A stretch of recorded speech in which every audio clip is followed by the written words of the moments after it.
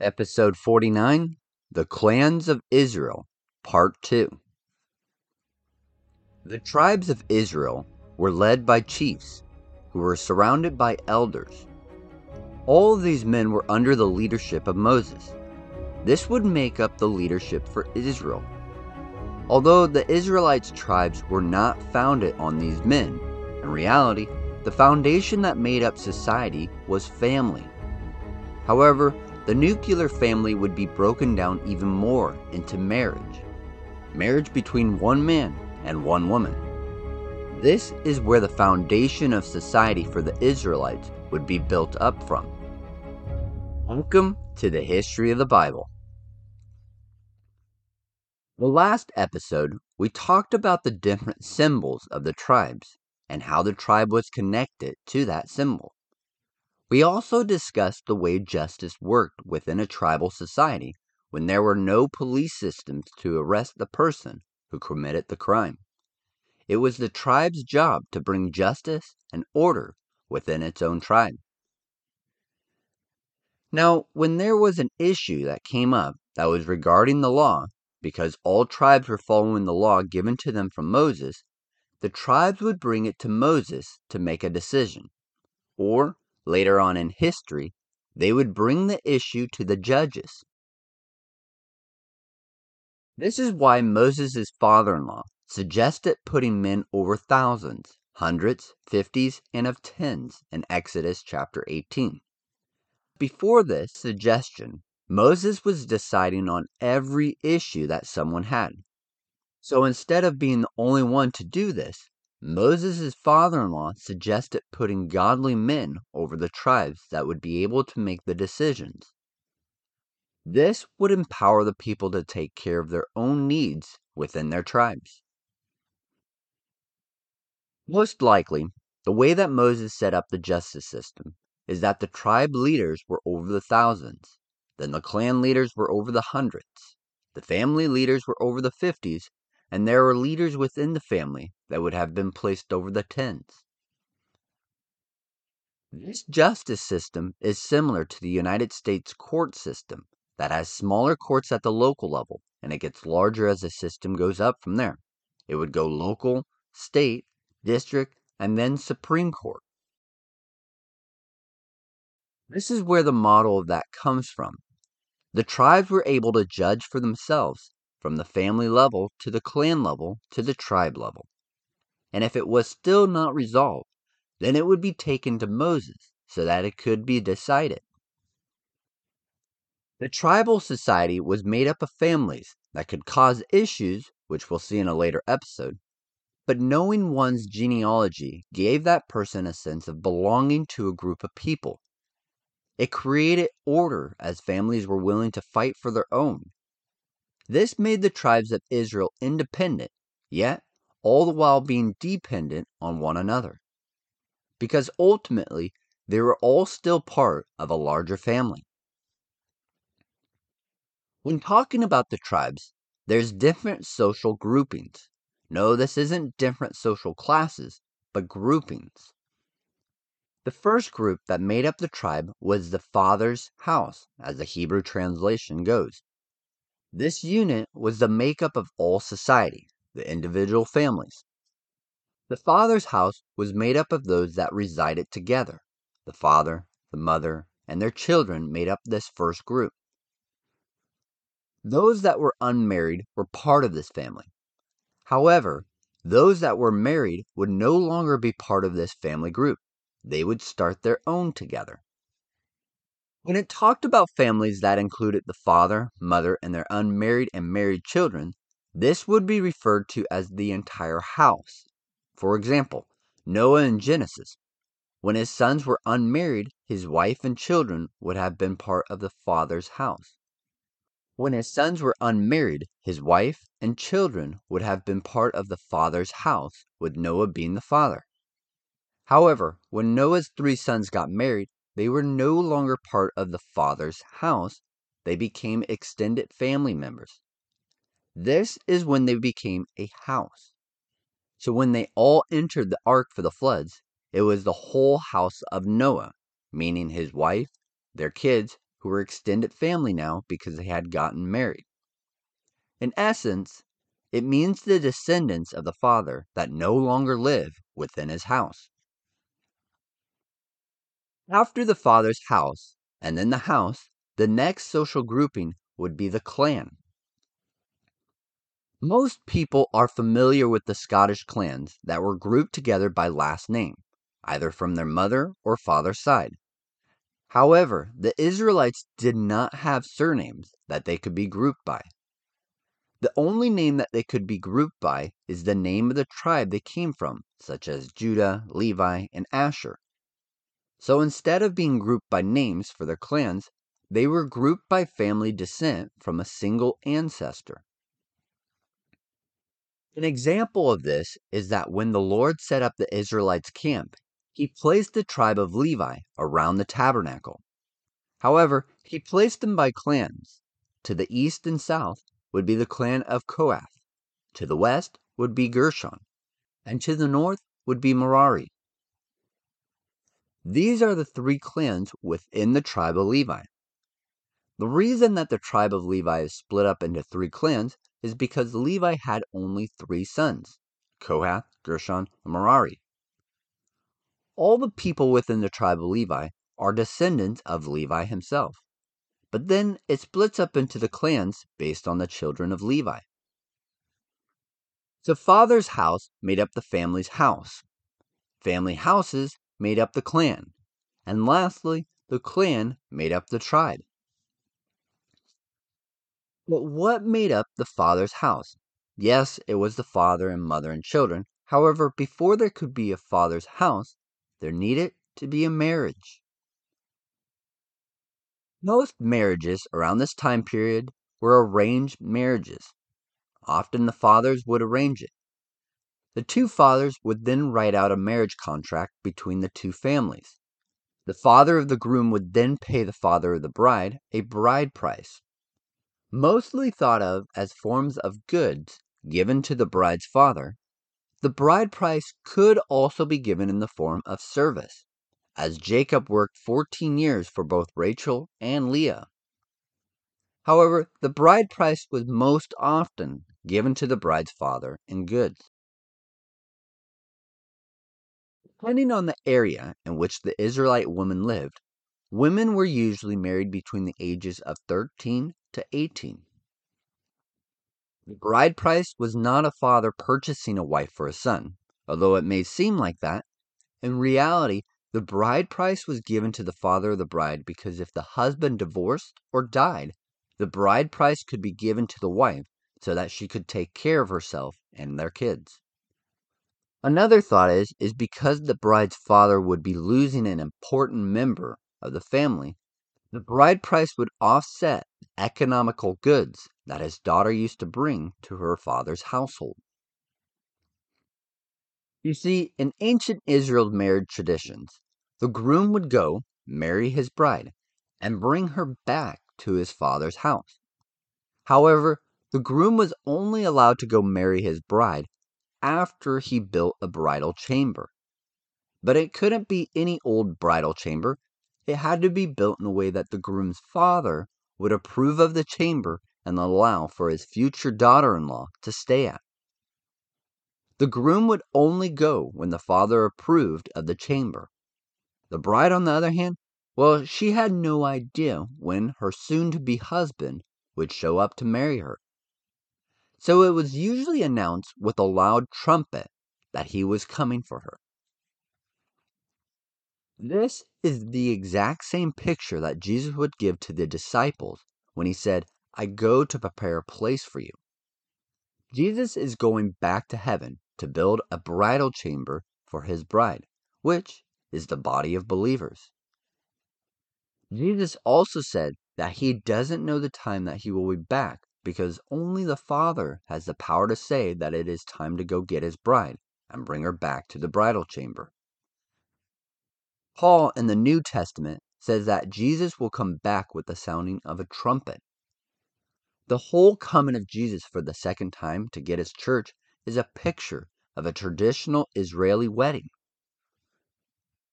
Although the bride price would be a customary thing, When things got hard economically for families, men were less willing to get married because of the bride price.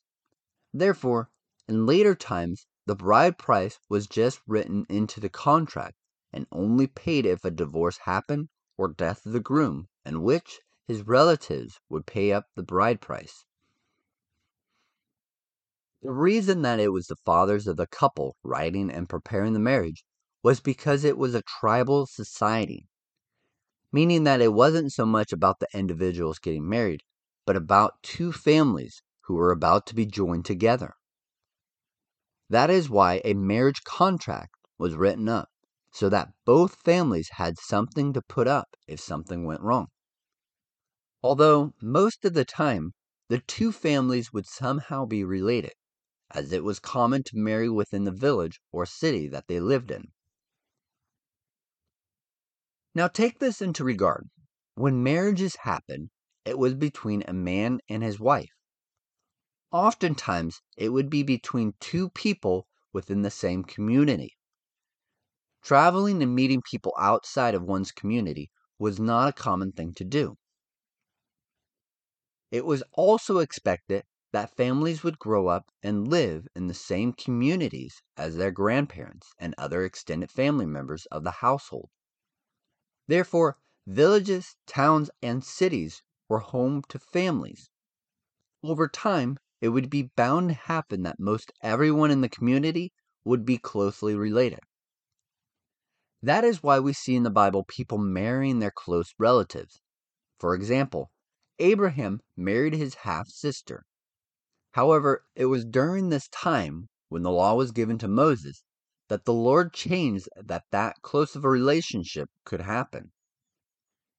In Leviticus 18, the closest relative that was allowed to be married was a cousin. This type of marriage is what would make up fathers' households, which makes up the households. This, in turn, is the makeup of clans, and that would be the tribe.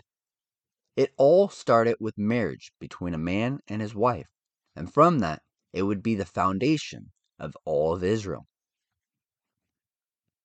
The Israelites were all split up into 12 tribes that all came together because they were descendants of Jacob.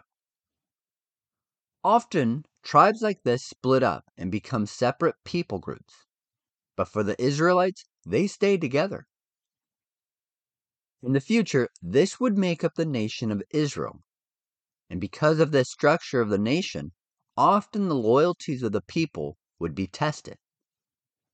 At this point in Israel's history, it doesn't come up too much. Every family is loyal to their family, clan, and tribe. Not to get too far ahead of ourselves, but when the Israelites received a king, would their loyalty be to the king and the nation, or to the tribe? But that is for another time.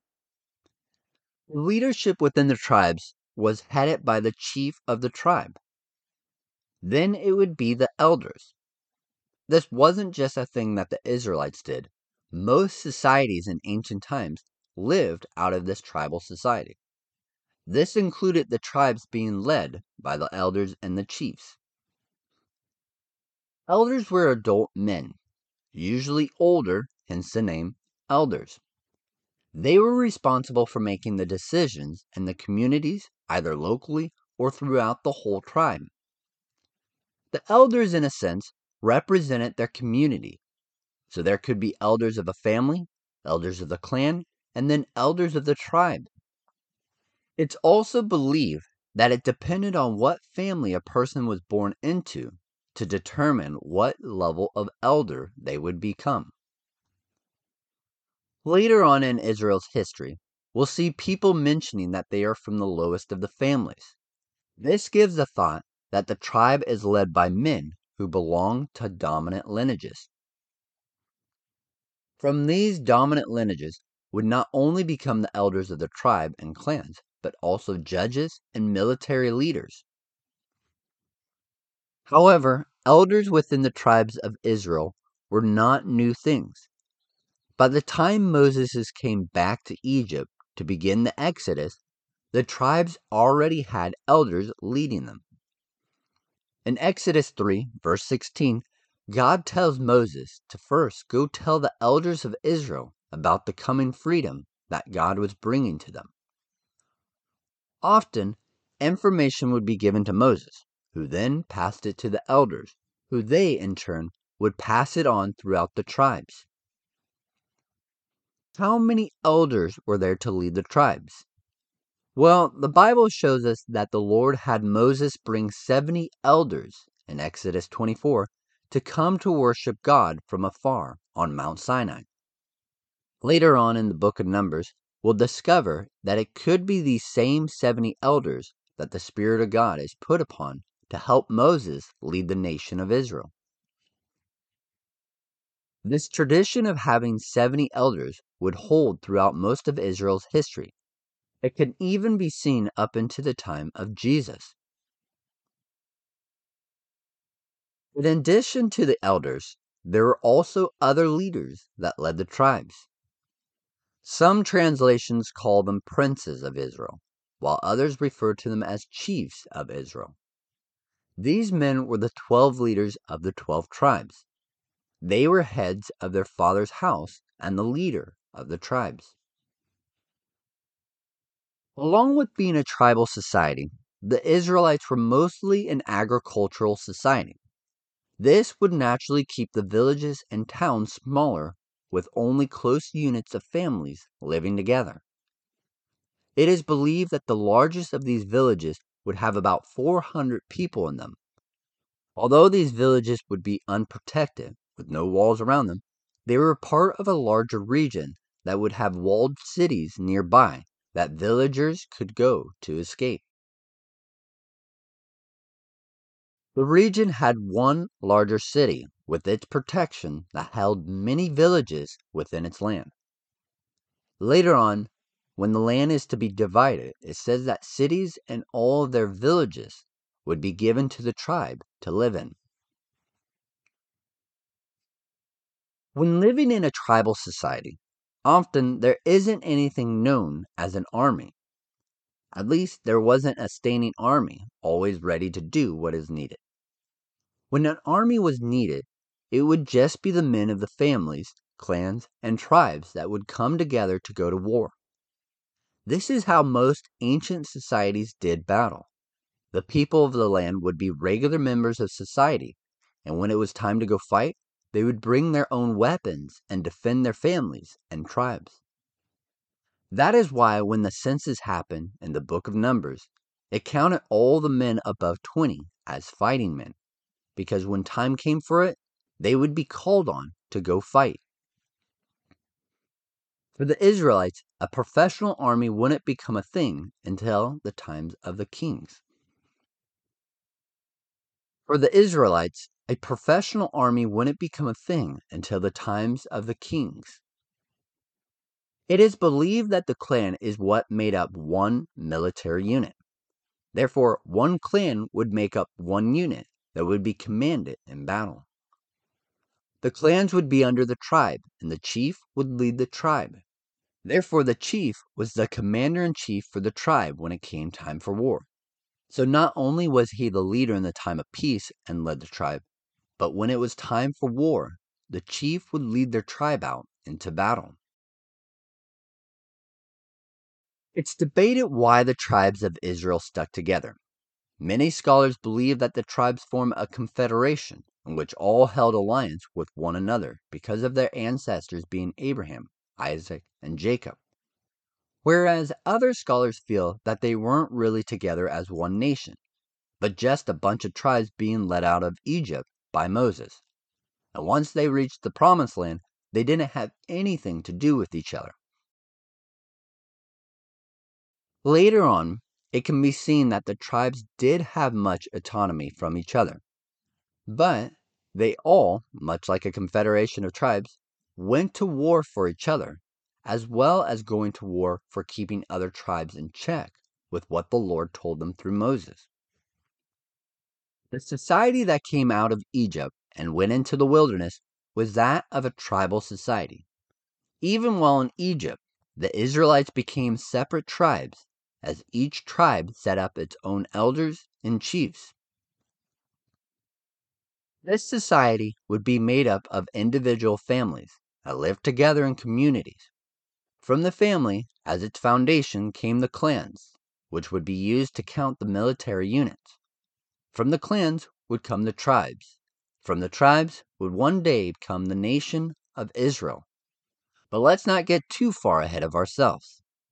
The last time that we left the Israelites, they were preparing to move camp with 3 tribes on each side of the tabernacle. However, before we can get moving away from Mount Sinai, we're going to talk a little bit about the tribe of Levi. Because while all the other tribes got to go out for battle, the Levites were not allowed to. The Lord had a different job for them. So join us next time in episode 50, Hosting the Presence of God.